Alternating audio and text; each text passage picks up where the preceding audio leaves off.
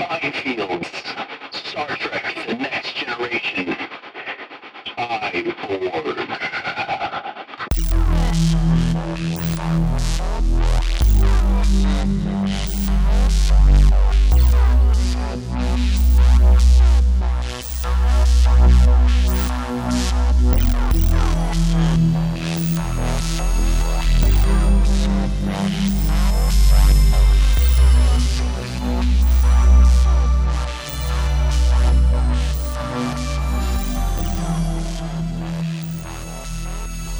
Hey everybody, this is Colin.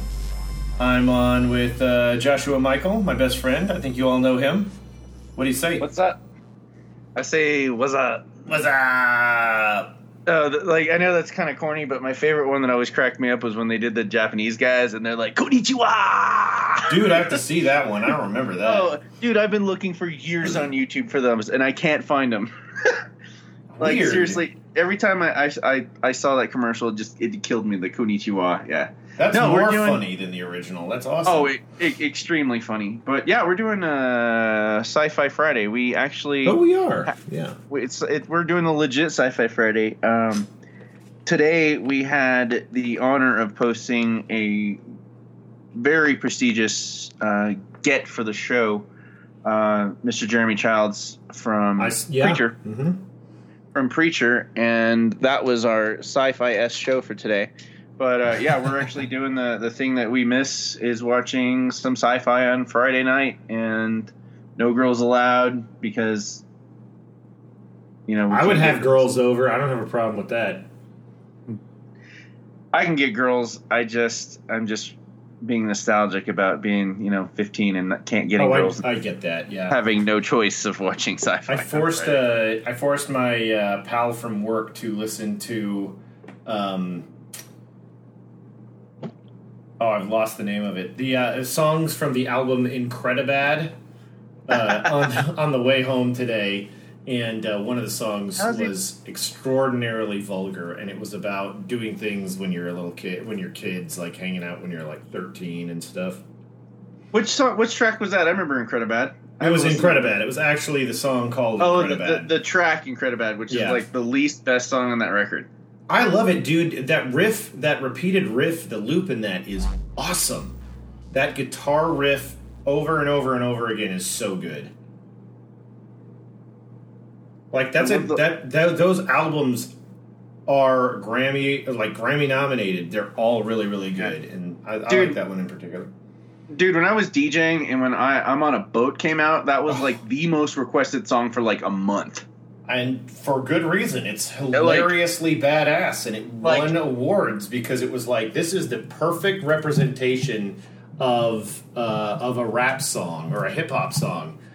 Self-aggrandizement, making fun of other people, putting yourself in a situation that under no circumstances is difficult or complicated to do, but over-dramatizing it. Yeah, awesome. The dude at Kinko's was nice to laugh to it. You're at Kinko's flipping copies. No, for like downtown OKC at the club that like demands hip hop, that forced me to play hip hop, demanding I play I'm in a Boat, and then people actually saying I don't care if you played it again. I'm like, no, I can't do that. I can't do that. No, I play it once an hour. I remember when that Beatles collection came out in like 1996 or 7 or 5 or something, and the red cover with the number one in like fire. I don't remember. I don't know about that. No. It was the one that it came out. It came out and it had an unreleased Beatles song, "Free as a Bird." It was like 3 tracks. It was like 3 tracks, 3 CDs long. It was expensive. Yep. Mm-hmm. I bought that for my dad for his birthday. My cousin who doesn't know me well enough to get me something really savvy, but knows well enough that this is what's cool, I'm going to get him this, got me that album. And I remember when that album came out, when that album dropped, as the hip young people are saying, and they played Free as a Bird like 5 times in a row on the radio that morning. So I was driving to college, so it had to be 1996. Man, yeah. My cousin got me that. I remember him getting me a water gun Uzi that was like, you know, full auto when I was a kid, and then I remember getting it. Like, he gave me all kinds of cool stuff.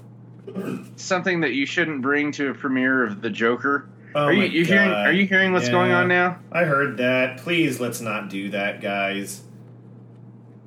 No, I like the victims, like the families of the victims of the Aurora shooting, are aghast at the violence and are encouraging, quote unquote, the makers of the movie to, rather than censor the violence, because obviously that's not going to fucking happen, but to make donations to organizations that encourage gun control and anti-NRA shit. I'm like, that is not going to do anything. And second off, why are there any of the producers or anyone responsible for Batman in any way responsible for one lone asshole showing up kind of dressed as the Joker and shooting up a fucking theater? I'm sorry it happened, but if someone, it's art, and you're luckily I've never been through something like this, so I would want to find someone to blame, but some stories, no matter how violent they are, have a purpose. It's a culture of us blaming something instead of trying to figure out how we help the people. This is I'm sorry, yeah, I have a very non-liberal stance on this, that we should just get rid of the guns. I mean, we're going to get real political real fast, and then we're going to go into Star Trek, and we're going to be like, at least this episode has a massive moral dilemma in it, and we didn't even intend to have this conversation. I'm glad we did. I'm glad that this is a conversation that needs to be happening. I mean, yeah, we all need to be talking about this. The problem is that whenever I have a contravening perspective, people usually just say, oh, you're an idiot. Or they can't believe it. They just can't believe me, of all people, would not think the way they do. And I had this conversation recently with somebody I really care about. And I was like, we can either have this conversation seriously and not let it change. That's the thing, not let it change us? I don't know. Like, not let it change our relationship, or we can not have this conversation and be here doing what we intended on doing initially. And so it pretty much spiraled down to like, clearly you've got a problem with it and I don't. And I'm talking about guns. And I was like, look, you're here and there are guns here. And what are they doing to you? You didn't even know until I told you. But like, that's not the circumstance. That's not the situation with other things. You know, couldn't get over the fact that I have an AR-15. Why? Because I can. Because I should. Because if you think, literally, this was the conversation, if you think that the buildings were knocked down on 9/11, what makes you think you don't need to have an AR-15? You think they were knocked down by the government? Then what do you think they want from you, other than your taxes? Or your fear. Exactly. Like, why wouldn't I have an AR-15? Among other things. The best way I can think of it is to rationalize an outrage culture in regards to people in Colorado that unfortunately lost loved ones at the Aurora shooting is my big brother dying of cancer. Odd coincidence, him and I went and saw a movie when he was battling cancer at that exact theater. And no kidding. Yeah, it was like 2 years later, but the thing about the parallel I'm trying to make is that with cancer, I don't have anyone to get mad at. He wasn't even a drinker or a smoker, but I don't have anyone to get mad at. I would kill to have someone to get mad at. I see your point. That's my that's our universal complaint between us. Yeah, you and me. I would kill the for there to be a living, breathing organism that in some way was responsible of stealing him from me and wring the fucking life out of it. So yeah, I can see that, but at the same time though, it seems a little irrational to blame like the reporting press was not allowed on the red carpet, only photographers for Joker. Oh, the Joker? Yeah, for Joker. For one thing, because after all of this, I still don't. I mean, like, I guess it makes money. I actually just don't even give a crap that this movie's coming out. I might see it because I like Joaquin Phoenix acting prowess, but yeah. I am sick of like, oh my god, let's freak out because there's another Joker movie. The Joker's in a movie. Did they get the Joker right? Well, did they get Batman right? Can we make the hero the guy that we're concerned about whether or not they've got it right? Because that's been something that's been effed up a couple of times. I'm looking for something new that can center me the way that 8mm like brought me down to fucking earth level. The reason I watch it every year, the way Taxi Driver is important to me in terms of mental health, and not even that, but just I would never have used that term if that's just not a common term in our vernacular. But I would have used it as a term like of something that like in those times when I'm feeling beside myself in madness, that when you start thinking those evil or dark thoughts, and you can end up like Joker or whatever happened in 8mm or in Taxi Driver or in any other non-redeemable story. Sometimes those things are important, like Memento.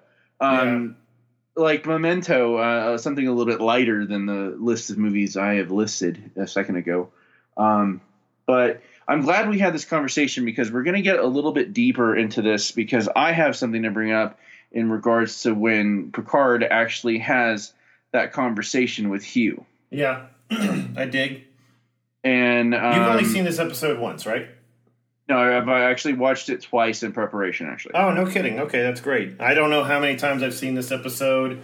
You sometimes just watch it because it happens to be the next episode that's on, and you're watching it just because it's like BBC America is playing Star Trek Next Generation and Voyager episodes over and over again, and then sometimes you watch it because you're like, hey, I want to watch a Borg episode, and I don't want to watch like the climactic, most important Borg episode. The thing about it is, unfortunately, I feel like once they defeated the Borg one time, the Borg were never the same. They were never the strong thing again until Star Trek First Contact, the eighth movie.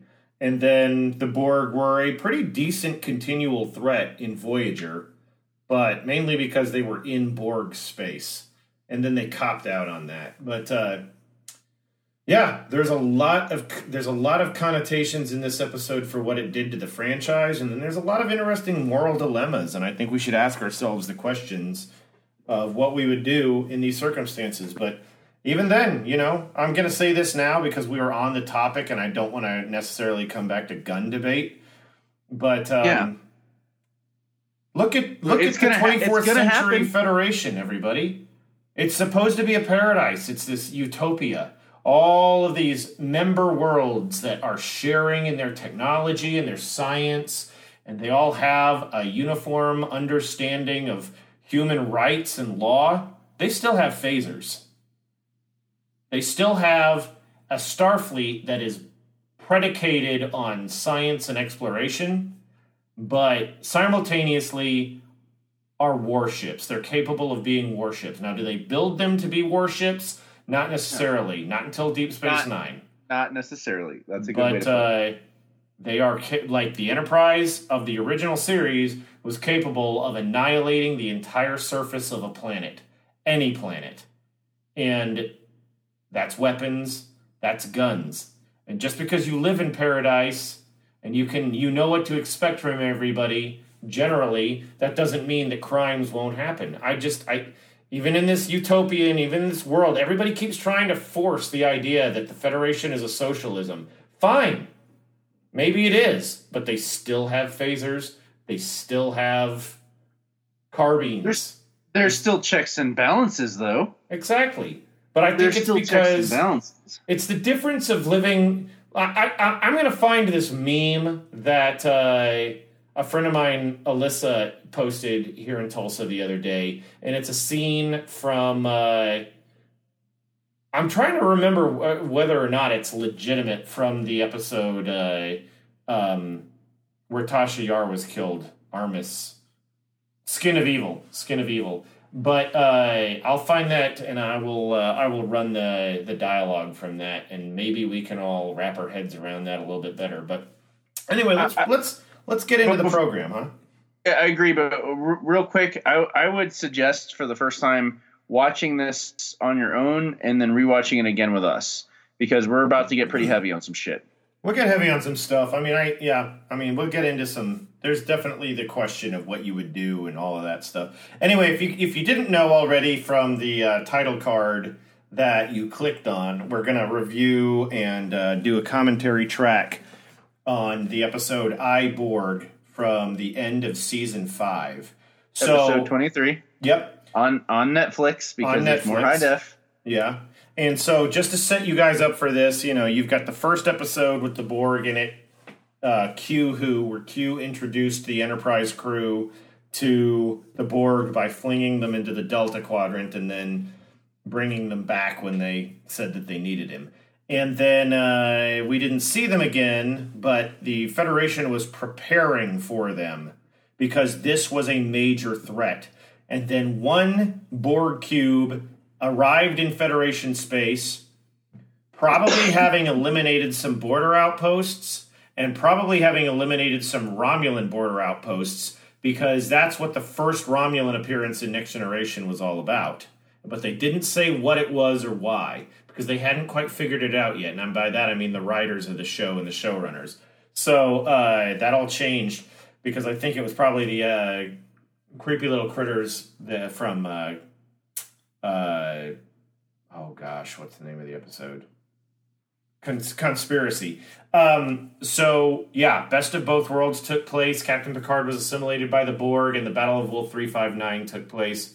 The Borg assimilated all of the information that he knew about the Federation's defenses when they assimilated him, and thus the Borg were capable of defending themselves from absolutely everything that the Federation could throw at them.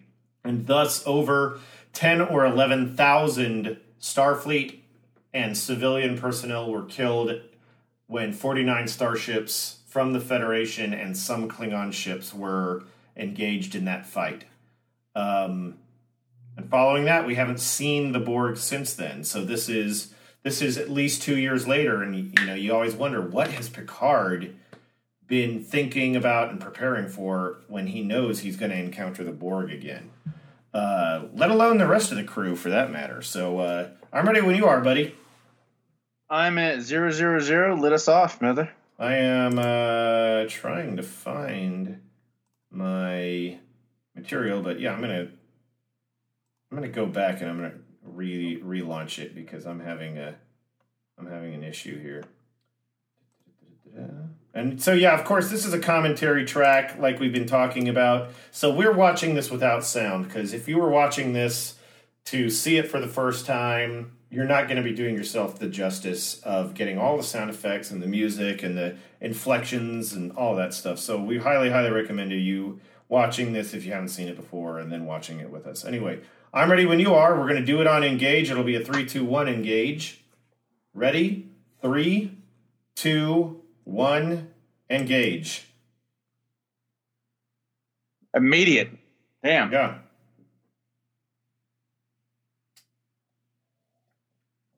Oh, we start hearing about the Argolis cluster over and over in season 5 and 6. That man is just stunning to look at. What a great... Which one? Riker? Riker. Yeah, he's got a good look. He was a soap opera performer before, and you see his earliest look in the 1987 shaved and stuff, and he just looks like he belongs in a soap. And it's funny because that was a very 80s appeal thing, and I think that when he started growing that beard, when he grew out that beard, It really changed his appearance. You gave him that regalness. It made him look like somebody we could take seriously, for sure. The only person I could think of that I couldn't take seriously in a beard was that asshole from Die Hard 1 that was doing all that coke and got his brains blown Oh, that out. guy? Yeah. What was his name? Lewis or something? It doesn't matter. Yeah. The guy's a fun actor. He was in a bunch of stuff back then, but I'm struggling to figure out any more than that. Is that a mini cube? That's a Borg scout ship, and it's not a Borg probe. We never see it again, and we never see it in space. So, it's not a sphere. You'll see spheres after in Voyager after First Contact. It's just one of those crazy things where they're like, okay, hey, we made a model, and this is what we're going with. We're going to use this, and we're going to use it again and again because it exists. Don't forget the easily removable debris. Yeah, totally. That's I love that the would hologram be a prop for sure.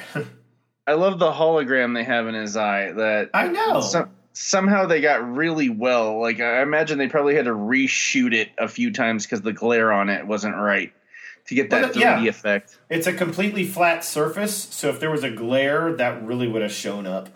That's just one of those things that happens when you have key light. I think the basic principle of lighting anybody is having key, back, and fill light.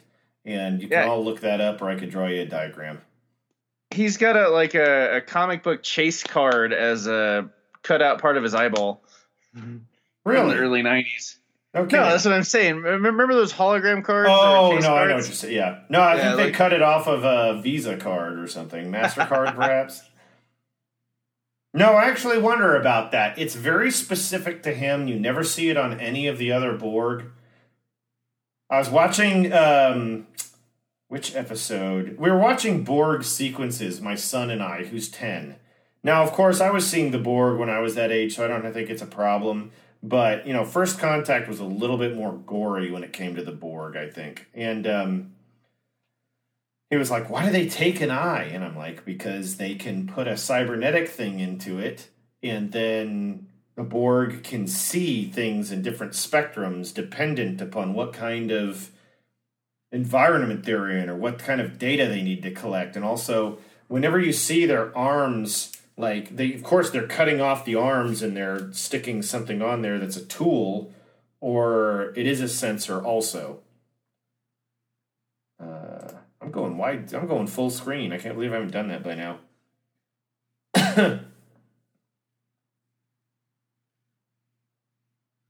I like the stick up his ass this entire episode. Go.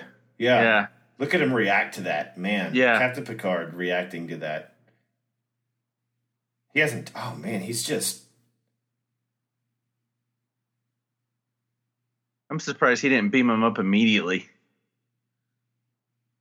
They're all. Man, I'm reading the dialogue as it goes, and I'm suddenly like, for the first time, I'm thinking, they're all concerning themselves with Captain Picard. Like, they're compromised emotionally in this moment.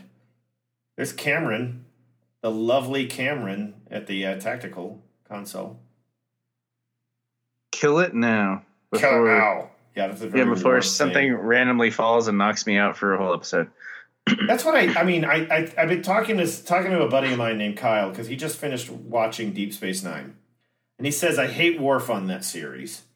I feel like Worf is a different guy. He has evolved as a character by the time he gets there. You don't see him just saying, kill it now, I agree, but he didn't become completely de-atomized accidentally out of a complete nowhere. He's had some stuff dropped on him, but Yar was just one and done. Yeah. One shot and gone. Ooh, Guinan. Ooh, now I know what I'm talking about on this one. Guinan. Okay. Oh, no, yeah. I have something for look at that. The brains. Exposed brain. Why? Why not? Yeah, it's cool. There's Borg bodies all over the place. Why not have an exposed brain? He didn't even check their pulse. I like that. I'm thinking about it, and I'm like... Worf, go check these other bodies, see if they're alive. He didn't look at them. They're dead. What are you, a doctor? Dead to me. He's dead, Jim. Oh, yeah. Data, of course, does not know what to feel or how to feel it, but... Oh, look at the crystal on his desk. Okay, if you see that crystal again, recently Mike Okuda posted about how that is a replica of the crystal shard from the Dark Crystal. That was that's awesome. Fashioned for Captain Picard's desk by the art department. And then, I don't know, the Roddenberry Company, who is definitely got its moments, but are doing their best to, this is me supporting a company that has not paid us anything, but the Roddenberry.com is a place to go and get some killer reproduction Star Trek stuff. And that was one thing that they had for sale for a minute. One thing that I like about this episode is that no one has in any way in the least bit hesitated to challenge this man that they're all terrified of. Who, Captain Picard? Yes, I mean not in like in an iron fist way, but the man's approval or his stray glance means everything to them. And it really does. Without hesitation, she got up and said, "We need to talk because you've got some victim issues to deal with." Mm. And he's like, "Nah, I'm good." Yeah, totally. And Crusher is without hesitation. No, we got to save it. Like we got to figure it out. It's a kid. Yeah, that's the crazy thing is how old is this drone actually, and does it make any difference? Can they remove all of the assimilation components? Can they do anything to really help him? This is the frustration is that, they could have... Perfect shot. Perfect shot of the eye. You have to be in the right view. But the frustration. Sorry. Frustration is like, we establish a precedent in this episode. Maybe you can't de-assimilate a guy who's been assimilated for years and years, or most of his adult life, or maybe he was one of those babies that had been assimilated that we encountered in the third season, Q-Who. And it's like, but then in Voyager, we can just do whatever the heck we want to. Yeah, let's take the Borg components off of this Borg drone and make her into a hot female and whatever, I mean, that's part of the difference, is that this show will establish a precedent that it's like, okay, we need to pay attention to that, and then other series is just like, no, we're different producers, we don't have to do that. But because they don't care about their fan base and whether or not contiguous storytelling makes for a more powerful fan base that wants to buy products. How do you feel about the fact that the crew, it's an unspoken thing that they know that we're about to severely violate the Prime Directive and destroy an entire civilization, despite that their usual malicious intent, what we perceive as malicious intent, and they're at the same time doing it to satiate this one man. From the one experience that they in no way could. There's no way in any trial that they could express their emotions in any sort of litigious way to argue for his point and what they're doing right now. How do I perceive the crew? Okay, yeah, they're talking about destroying the Borg. Right. Like, Picard is like, without hesitation, we need to destroy them. An entire civilization that we have no understanding of other than violence. And despite the fact, after how many years of wars with the Klingons and whatever they're doing with the Romulans and the Cardassians, that just one experience of being, like, minutely assimilated and saved, that he's going to destroy them. And they have to entertain this idea to keep this man happy, but at the same time maintain their own positions as their crew and realize that if they were ever put on trial for this, if they succeeded in what he wanted to do... not necessarily. You don't encounter the Borg and not tell Starfleet Command. But did Starfleet Command actually encounter the Borg if they had been one of the few that actually had within this time frame? If we're watching the show like it came out today, we don't know. I think that's the. I mean, that's a. It's reading into it on my end to say A little too heavy. no, not at all. Like, you don't have an international incident and not tell your government. You don't. I'm not saying he didn't tell him. I'm just saying. Oh no, because Alana Nechayev. Oh well, they're gonna talk. They're gonna talk to Starfleet. You know, and. Well, I never insinuated he didn't, but at the same time, though, Starfleet haven't been like. I imagine that Starfleet would have rationalized that maybe we could have learned something from these people. Maybe we could have civilized them. Maybe we could have programmed something into them to, rather than destroy them, figure out a way to where they weren't so intently malicious. I guess. Yes, I'm not entirely sure I know what you're asking me, but like you're because okay, the crew, they've all got their own ideas about how to go about this. I think Geordi and Data are going to do whatever they're ordered to, and they've got a lot of bosses. Captain Picard thinks, we need to eliminate this thing, and we need to, if we're going to eliminate anything, or if we're going to study anything, hopefully it's dead, and hopefully it's wrecked.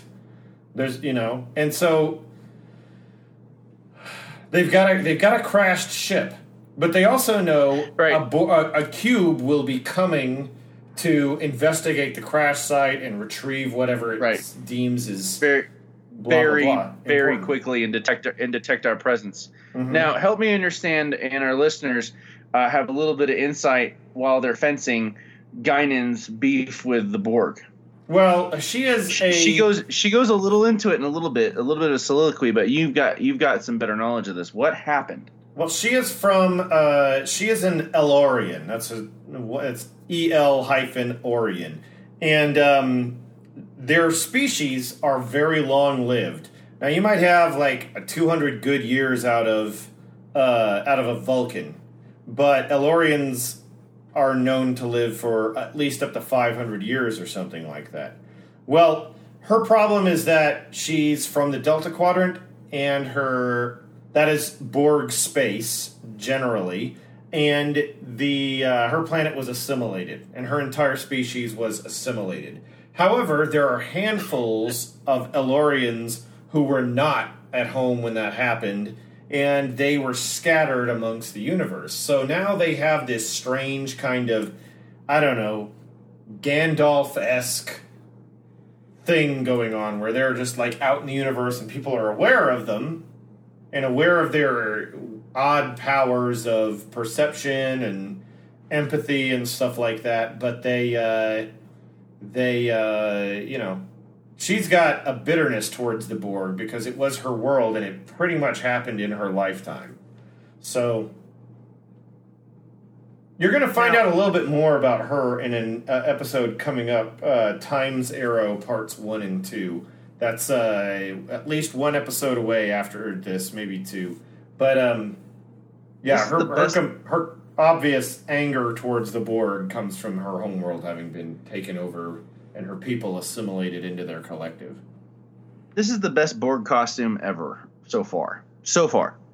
Well, that's the thing. Hey, we only have to make one, and we can probably reuse the other ones from previous episodes for those dead Borg. So let's make a completely new one for this kid that we're really, really, really going to film. So excuse me, all of those components, you've got at its base layer, you've got the heavily textured black thermal jumpsuit he's wearing, and then you've got all those pieces that are Velcroed and glued on. And most of those pieces are molded foam rubber, and they're already black, but then they got a paint coat of an iridescent kind of quality that catches the light, but it's really subdued, especially in this set, because the lighting is very, it's pretty subdued for this part of the ship, And then you got all the special effects prosthesis and stuff like that. The stuff that's going into his face.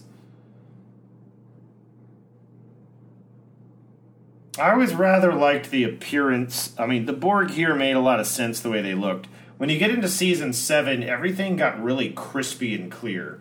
So, by the time you got to that point and you have the Borg episodes in Season 7, they look the same, but they're way... They looked HD, I felt like. Even back then, when Season 7 was brand new. Yeah, even his molded abs are sticking out. Yeah. I really don't see the point in having done that, but whatever.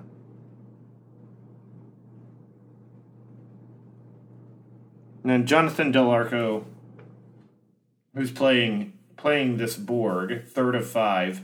Well, I think that's his designation. I didn't quite get that. Yeah, third of 5. It was third of 5. He will reprise his role later, and he's Hugh. That's awesome. Does he maintain Hugh? I'm not going to tell you. Damn it. He does have a childlike innocence because he looks like he's a teenager. He just looks like a shorter guy.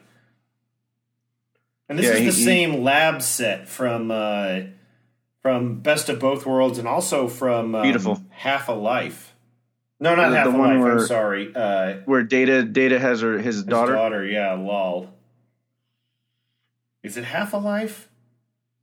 It's The Offspring. Sorry, it's The Offspring.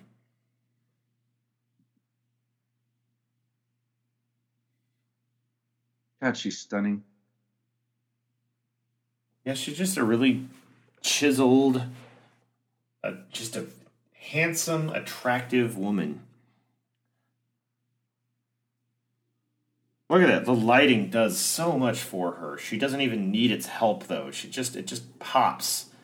Have you ever seen Community where Donald Glover's character meets LeVar Burton and he just freezes? And no. LeVar is like, do you recognize me from Reading Rainbow or do you recognize me from Star Trek? And he just stares at him big-eyed and he gets like kind of offended and walks away. And then you see him freaking out in the cafeteria. He's like, I told him I never wanted to meet him. I told him I just wanted a signed autograph. I can't disappoint a picture. And he's like crying in the bathroom and he's just crying. He's like, set your phasers to love me. No, I never watched that show. That's the easy answer. Hey, okay, so that console that Geordi's standing in front of, if we get a reverse angle, that's what I said, oh my God, about it. I got really excited about it. I had 2 of those consoles. They're very small, they're squat, and you could change out the Translight panels on them, and they were easily repainted. I was a fool. I could have bought one of those from the auction. I think you had enough fun playing with them. Honestly, cleaning them up and putting a little life back into them, and then getting them rewired to make sure that the lights all worked inside of them. I mean, a lot of those had the same fluorescent bulbs and tubes in them that they'd had, I don't know how long. And they still worked, and they'd been transported properly, and they lit up beautifully. But, like, you had to be careful, because, I mean, yeah, I would get in there, and, like, okay, we've got some pledge or whatever. But a lot of times I would just grab they're all painted, and I would just grab a cloth, wet it down, just make sure it was damp, and I would make sure that all the dust came off of it, because these things were stored in a warehouse, and they were more or less stored out in the open. Sometimes they'd been covered, but that didn't mean that they didn't have stuff blown in under a tarp or something like that. So they were dusty, and so cleaning them up was a priority. The thing I realized really quick was if you took a Translight out and you wiped at the back of it with a wet rag, you would wipe the Translight away. Those things were printed out on some kind of a photo, on some kind of a printer. So very sensitive. Yeah, they were ultra sensitive. And it wasn't like if you just rub a damp cloth over paper and it eventually starts rolling up and scumming up. But yeah. Ooh, I love this test here.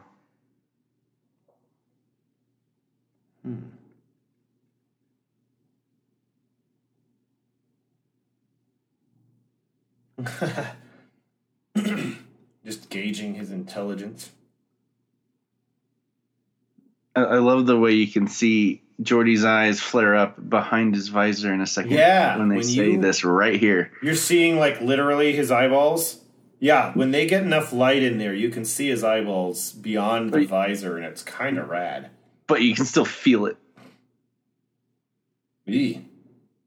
Just take it. You could feel him flare up. Well, you will have a similar device when you have been assimilated.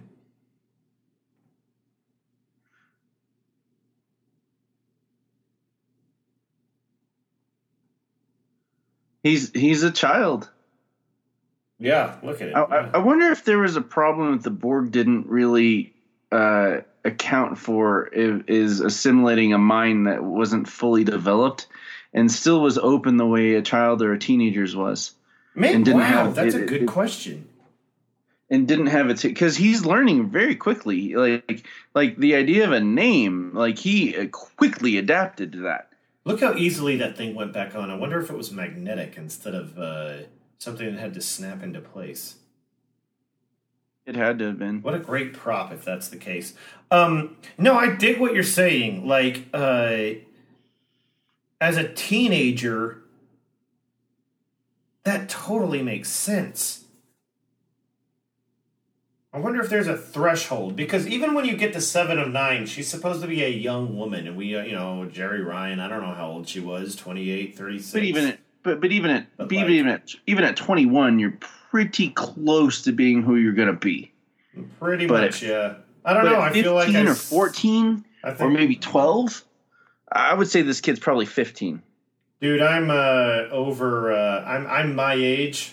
I'm over 40, and I don't feel necessarily all the time like I know who I'm going to be. But I have a base understanding, Yeah. I have a base perception of who I should be, and I have my core values and things like that, and things can be changed, It's all right. Mm-hmm. But Guinan is over 500 years old. Yeah, but this is the first time a 500-year-old being has been placed, in my experience with Star Trek: The Next Generation, that anyone has made a point to her that made her wrong. She always has. Yeah, that's a good point. She always has a more experienced voice that's like, yeah, I understand that. Go ahead and do what you got to do, but be careful. But in this case, she's like, no. And everyone's like, hey, we're feeling something here. And she's like, no, fuck that. And it's completely un-Guinan of her to be so obtuse.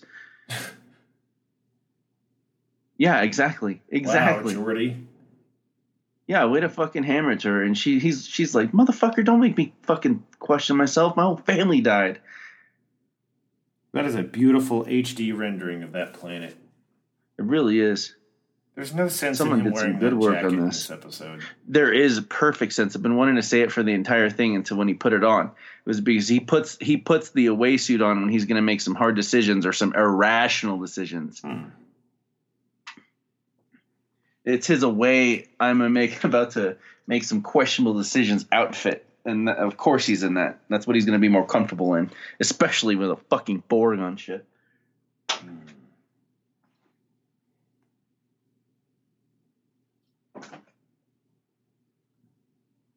I cannot believe how we never see any mistakes with Data's makeup. Like, we never see it rubbed off on the collar or anything. They just did an immaculate job with him.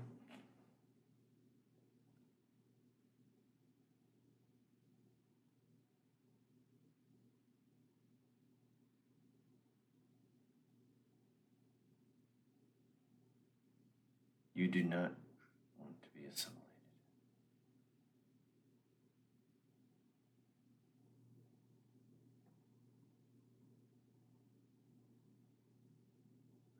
Maybe futile's the wrong word.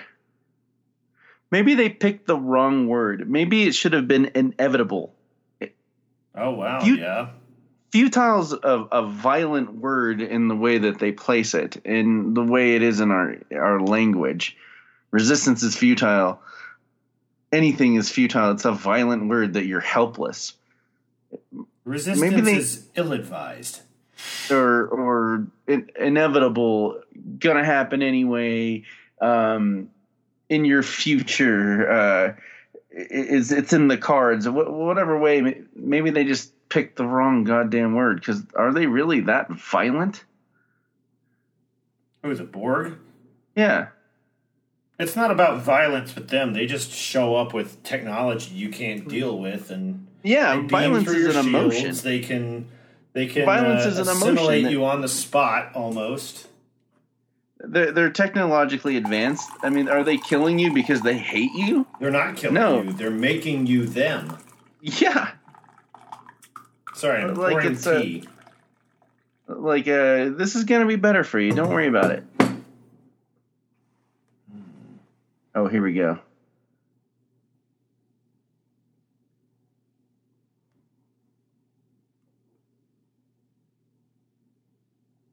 See, it's a difference. That's the crazy thing, is that's the difference. I mean, you've got Hugh's got to be wondering, if am I turning into them? They're assimilating him. Man. What a good way to put it.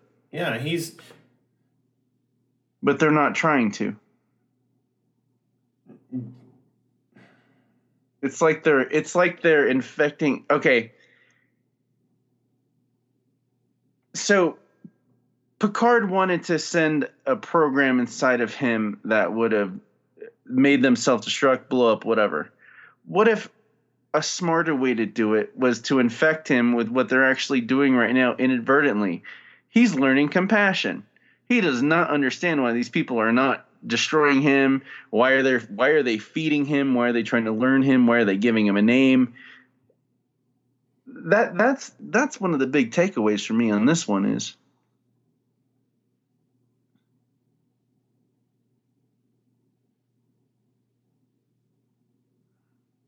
he's lonely. How does he know the word lonely?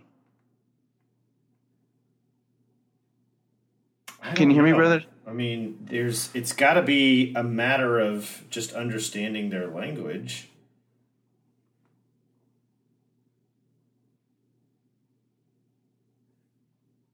He misses the voices.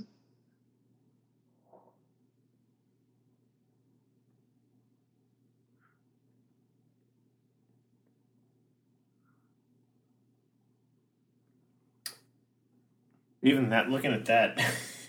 Yeah, even that's that pretty messes awesome. with my head. Clean it too much and it'll be erased forever, buddy.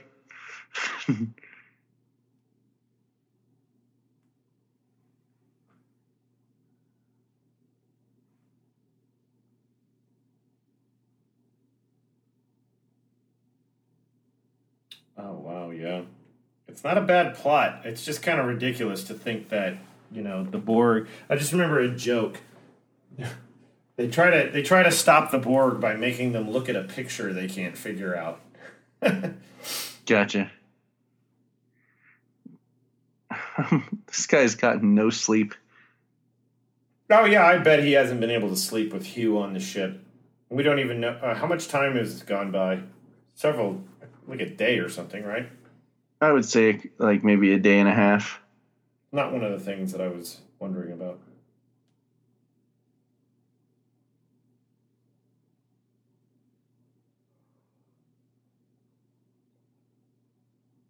Getting to know him.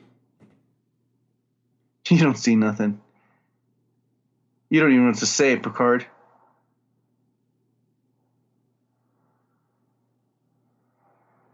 No, it's the whole aspect of it. He refuses to go down there, so he's not seeing what they're seeing. He is staying in the situation of what he knows because he doesn't want to face this thing. Or maybe he does, but he only sees one way out. Maybe he's playing it smarter than the rest of them by sticking to his guns, staying in his mindset, knowing that they are all going to be changed and influenced by this, but it is his responsibility as the captain that's brilliant. That's to brilliant. stay in his mindset. That's Yeah. brilliant. If he deviates from that, then they would have all completely been in love with a lost puppy. Yeah. Complete without questioning it. Right now, because of his disposition, they're questioning their love for a puppy they just bought or found, and the idea of keeping it is not in the cards. But if had he, in a really base, shitty, or I don't know, innocuous way of saying it, if he was all about learning about it, they would have been like, "Can we keep him?" He's not a tribble. Yeah, but yeah, his No, I mean, this could have been the whole thing. This could have been 7 of 9 in Next Generation to add a Borg crew member. But they just didn't do stuff like this back then. Do you think they were ready for introducing something like that? I mean, like having Data alone posed enough problems. In terms of, I have 2 things to ask you about that. Right. I have to answer your question with 2 questions. Have you seen the episode with Riker's transporter double? no, I have not seen that. Wow, when is that? I thought that was earlier than this. Okay, have you seen... No, you've seen Best of Both Worlds. They were talking about the possibility of Captain Picard coming back and lost his arm in that whole thing, and having to have a biological arm grown, Prosthesis and have something that indicated that his arm was not perfectly his. You know, like maybe they're going to paint it slightly a different hue or something. That's not even a hue joke, by the way. And they didn't do it, and so. I don't know how to tell you about this concept without blowing major spoilers, but there's this whole idea that Riker's transporter double would take Riker's place on the series. Data would move up to be the first officer, and Jonathan Frakes would start playing Lieutenant Riker in Data's old position. And that would have been fascinating, but they did not do it. And I think it's because at a certain point, the showrunners don't like major change because they don't want to scare their fan base too. You know, they don't want to run them off like, oh, we changed it too much. But they got away from that in Deep Space Nine and in Voyager, and then especially in Enterprise. It wasn't like main cast members getting all switched up, but like doing daring full seasons worth of situations.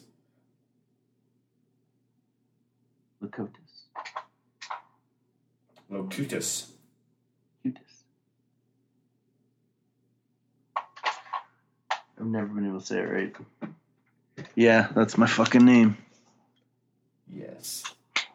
Did he say that to agree with him, or did he say it just to say it because he needed to say it because it's still part of him? I don't think he was saying it to realize that, because he is portraying Locutus as he recalls it. He's trying to trick Hugh. But he's doing pretty well in the role. Yeah. This is not a Borg designation. This is a good moment. It's really better with the audio. I've got mine on. Well, you got that whole setup over there.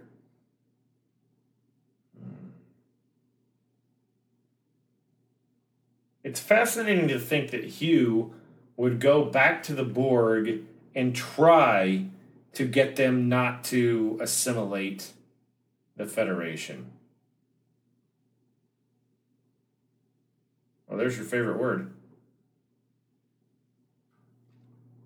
Inevitable. Uh-huh.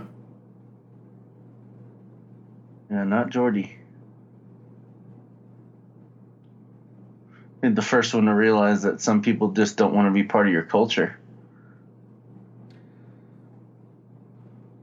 Then he will die. Wow, this is so fucking good. Not Geordi.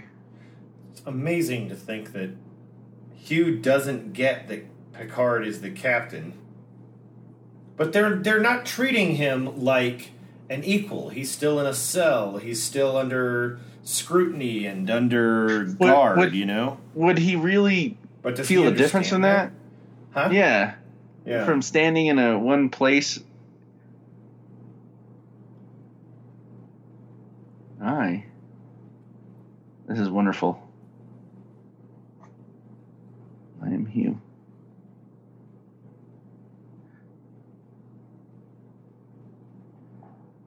One of those things that writes itself that really paid off. Sometimes writing itself isn't always good. But that one was good.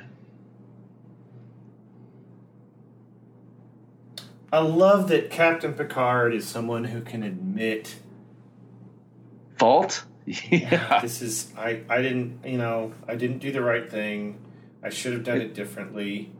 It's one of the best points of him being a captain, because that means that the rest can be the best they can be and make a mistake. And if they make a mistake, they can admit it because they didn't mean to make a mistake. And if they did, they can still say they were sorry, they meant to make the mistake, thinking it was going to pay off, because he's done it too. And we fess up, we fix it as fast as possible. You know, like learning not to lie to your dad, you know? Just tell him. He'll fix it for you. He might beat your ass for a second, but things will be better the faster you do it. If you look at those windows out there, Yeah? it's kind of interesting. There's no glass, of course. But Oh, there's where no windows it would- actually there? Huh? There's no, like, There's barrier? no- There's no... No, there's nothing in Those them. are They're open? just empty frames. You can just reach through those. And like it's interesting that for texture around the inside rim where it was dark gray there and it wasn't the same color as the walls, that's carpet. Really? Yeah, just strange things like that they're like, yeah, we'll do this and it'll look like something, but filming it, putting it on actual film. This whole show was done on film. Nothing was digital. You can't see the precision detail to know exactly what it is, but you know that it's something that's got a texture. Yeah, I'm going to say... Would you have left his memory intact? Oh, man.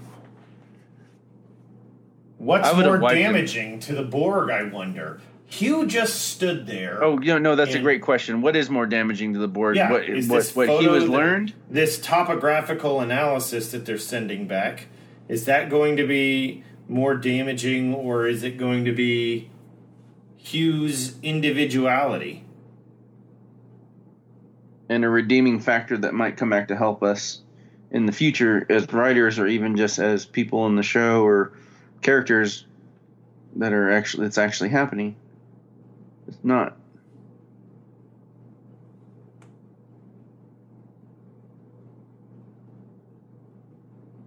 I think there's an unfortunate... The Borg were... They added a what little do too we- much fear in this kid. Maybe, but I'm trying to come up with a different way to express this. The Borg in the Next Generation were...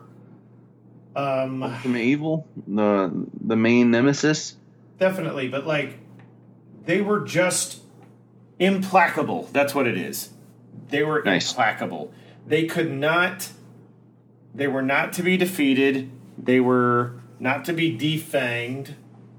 They were not to be toyed with. And this whole business here.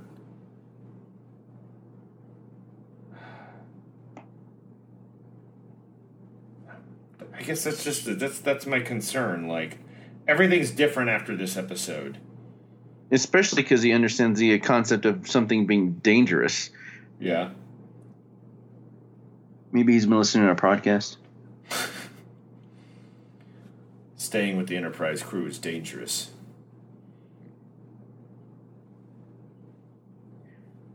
Open up your 21st head, century feel the shell podcast taught us this. We found it broadcasting throughout the cosmos, shock.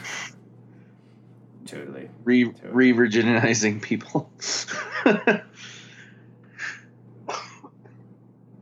kind of tough to think that they couldn't tackle one Borg scout, but if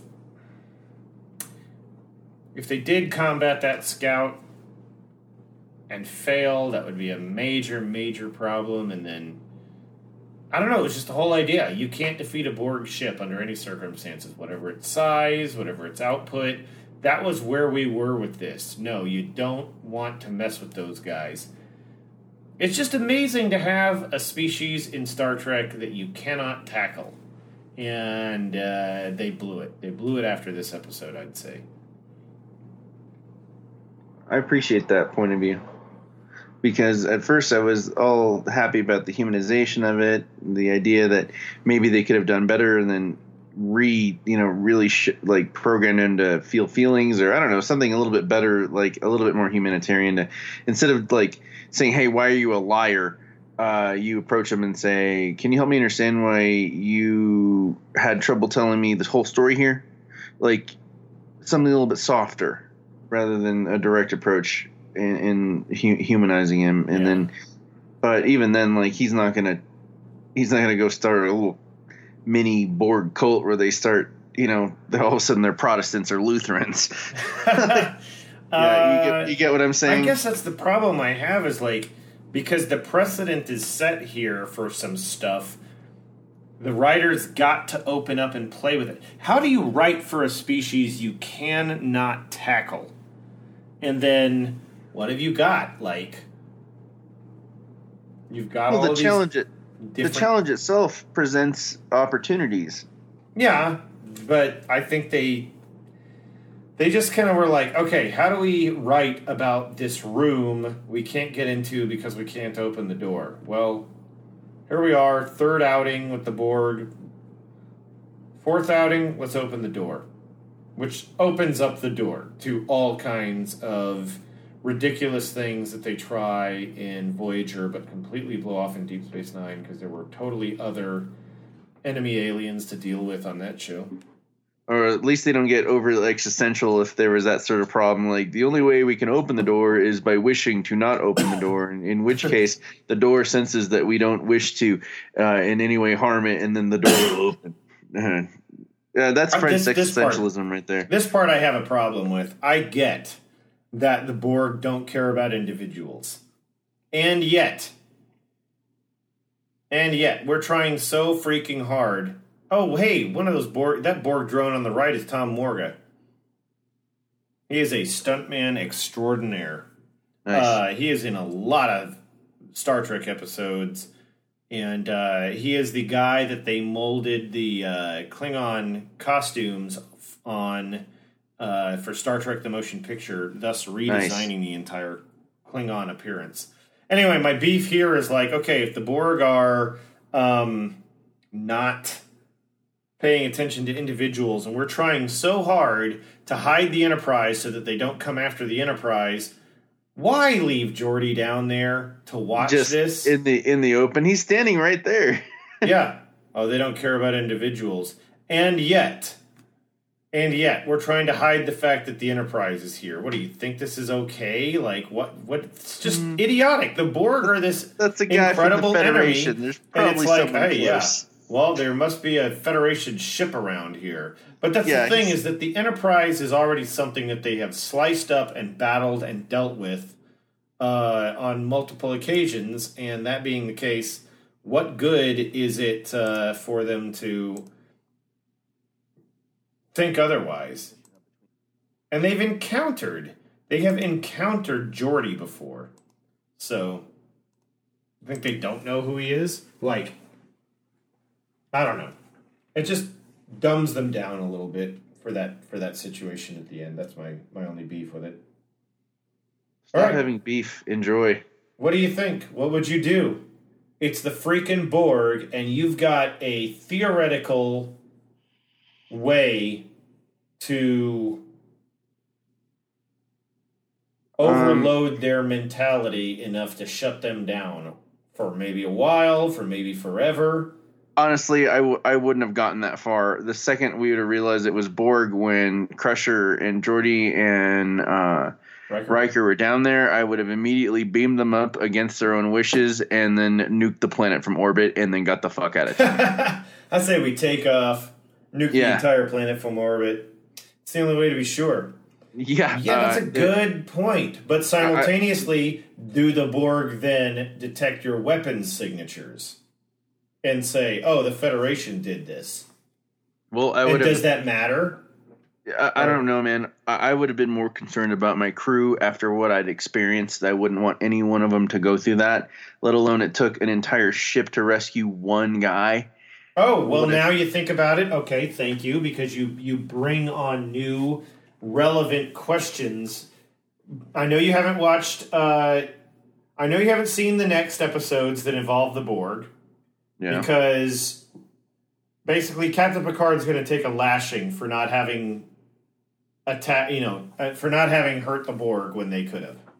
Yeah. And then in Star Trek First Contact, one of the first things that happens, so it's not really a spoiler, is that they're like, okay, we've been ordered to the neutral zone. There's a Borg threat. And Starfleet is telling us that they think that I'm a liability. Captain Picard, I'm a liability. I was assimilated, and I shouldn't be in a position to face the Borg again. That's their logic. But when I think about it now, no, they don't say it that the events of the episode's Descent Parts 1 and 2 are pertaining to it, but that's what it really boils down to. He did not take the opportunity to eliminate the Borg. And as such, they don't trust him in another situation with the Borg a few years later. So I think Descent plays into First Contact more than we ever really thought. More than I ever really put too much thought into anyways. So you would have nuked the planet and said, F this, let's get out of here. I would have not wanted my crew members to figure out the pain I went through. I wouldn't have wished that on my worst enemy or anyone. They don't know. You know, saving him, yeah, that was. You know what? You're right, because they all experience things, even though they're separate minds, experiencing everything subjectively. They all experience the pain of losing him and trying to get him back. That was a hive mind effort there. That's for goddamn sure. And so, I think they all know it, and I think that Picard lets his vulnerability show. He'll go talk to Counselor Troy. He'll go talk to his friends. He'll talk to Guinan. He will reveal things probably to Riker, and he'll definitely reveal things to Dr. Crusher. But unless he is explicitly asked by other members of the crew, I don't think that he puts it out there for them like that, you know? Yeah. And Data's got that awesome, innocence of, Captain, forgive me if I'm being insensitive, but would you mind explaining to me how you feel about this? Not because I need to know for any other reason than I don't understand it, and I want to understand understanding it. So, but like a collective, beam them up. We need to talk, and we have to talk fast, and we need to figure this out quickly because we can't just sit around on this. We've got an hour. Yeah, I think that. It's complicated. Okay, so you would have nuked the planet. I understand that. I don't think the Borg would come after you because you nuked the planet. They would have been like, okay, we lost a scout ship and we lost these drones. And we lost the data that they collected. You think that they don't have scout ships to spare to continue that mission? They're going to keep coming and they're going to keep coming until they figure out what they want to figure out, or they're going to send bigger, badder spaceships. Maybe it sets the precedent of, we need to send a bigger ship that nobody can deal with. We've read Federation weapons signatures. Have they learned anything since we battled them last time? Actually, no. They don't have quantum torpedoes. They're not using a trilithium or a tricobalt device. They're just using the same BS crap that we fought before. That means they're more they're at least as assimilatable as they were last time we encountered them. So maybe it's worth going deeper into their space and dealing with it. Those are all the what-ifs that come off of your decision, I think. After that, what's any better? Because I know what happens with Hugh. And they did not send the topological survey with him. And as such, what would that have been? What would that have done? Would it have done something to a handful of Borg before they found out how to cope with it? Would it have wrecked the ship?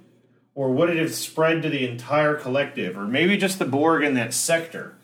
And dude, I think as frustrating as the Borg can be in Voyager, there are great payoffs in all of those Borg episodes.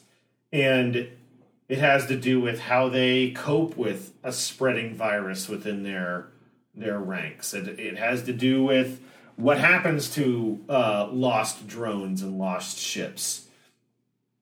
It sucks because it's like Hugh is like a Soviet soldier who is completely convinced of his place and role in the Soviet army or Soviet Navy, and he's stuck with us, terrified of us, because he believes the propaganda. No one ever leaves the collective. No ship has ever been lost. You think they're not lying to you? I mean, come on. What happens when you're cut off from the Borg communicate through subspace, and at least they don't use any obnoxious vernacular like, oh, they have an internal modem, which tragically was something that happened with the Silicates in Space Above and Beyond, which still is one of my favorite shows, but dating yourself with that kind of technology is terrible. Yeah, especially because somehow they avoided the concave screens. What? What do you mean? Like, okay, you watch Alien 1. They've got concave screens. These are flat. Yeah, if you look at it, they're concave. It's like an old school like computer that you'd be using in like 19 like convex. They were convex. Yeah, I know what you're saying. Convex. Convex. Sorry, I used the wrong word. Concave. Yeah. Convex, sorry. No, I get you. Yeah, don't date yourself with the technology. At least this show developed all its own technology and never said anything about anything preceding unless they were referencing it as an anachronistic aspect. Yeah, so whatever. I don't know, that's neither here nor there. What would I do? You'd nuke the planet? I think that's a totally acceptable thing. But once they realized there was a sole survivor, I think that idea was right out of the door. I would have said nuke the planet, and then one of them would have told me to calm the fuck down, and then I would have beamed them up against their will, and then we would have had a long-ass conversation, and we would have come up with a good idea here. I think that's the problem, is that they beamed Commander/Dr. Crusher down there, and she instantly was like, nope, Hippocratic Oath. Bringing Hugh on the ship was so irresponsible.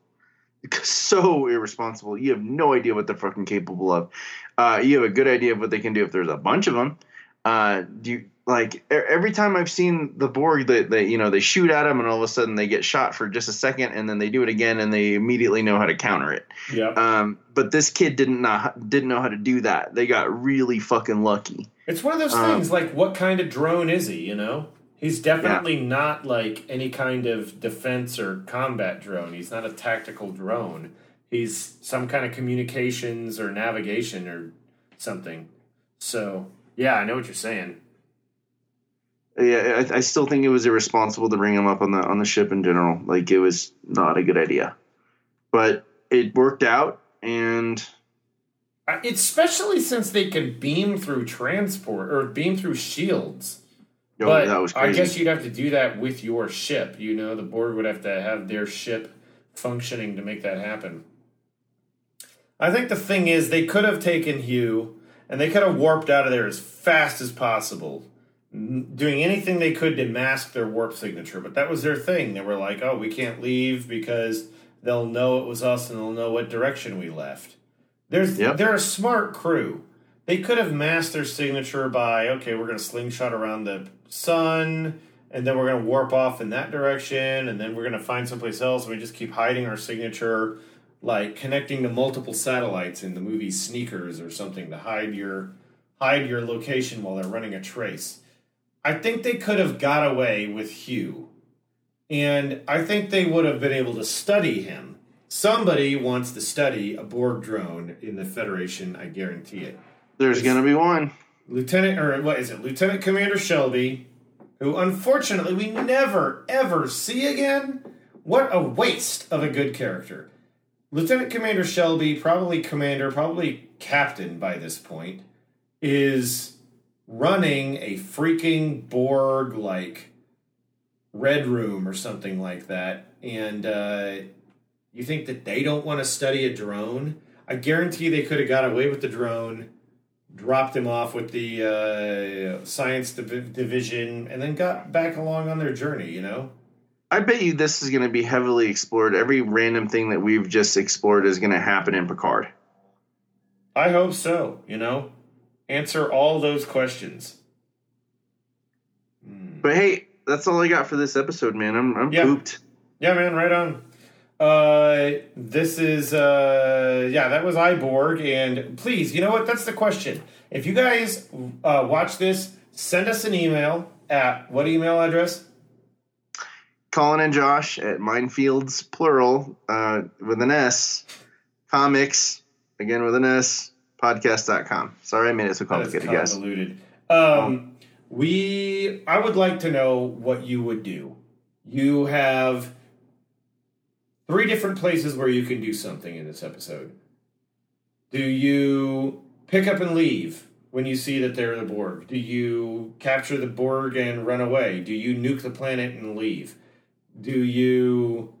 Now, if you took him on the ship, it's choose your own adventure, guys. If you took that Borg, do you study him and then dump him out an airlock? Do you study him and hope that the Borg don't detect him with it, you know, when they get it within proximity? Or what? What do you do when you've got Hugh on your ship and he starts to develop individuality? And then it turns into another question. How do you treat a non-combatant who... He's a child soldier, for crying out loud. Yeah, that's for goddamn sure. How do you treat that person once he starts to throw off the concept of who he was? Because you can take him at his word, you know? And then, you know, what do you do with the topological weapon? Do you use it? So yeah, I want to know. Send me your emails. Send us your emails. We want to know what you think. It invites more debate, and you know, it's just fascinating. Anyway, that's what we've got. This is Dangerous. Over and out. Over and out.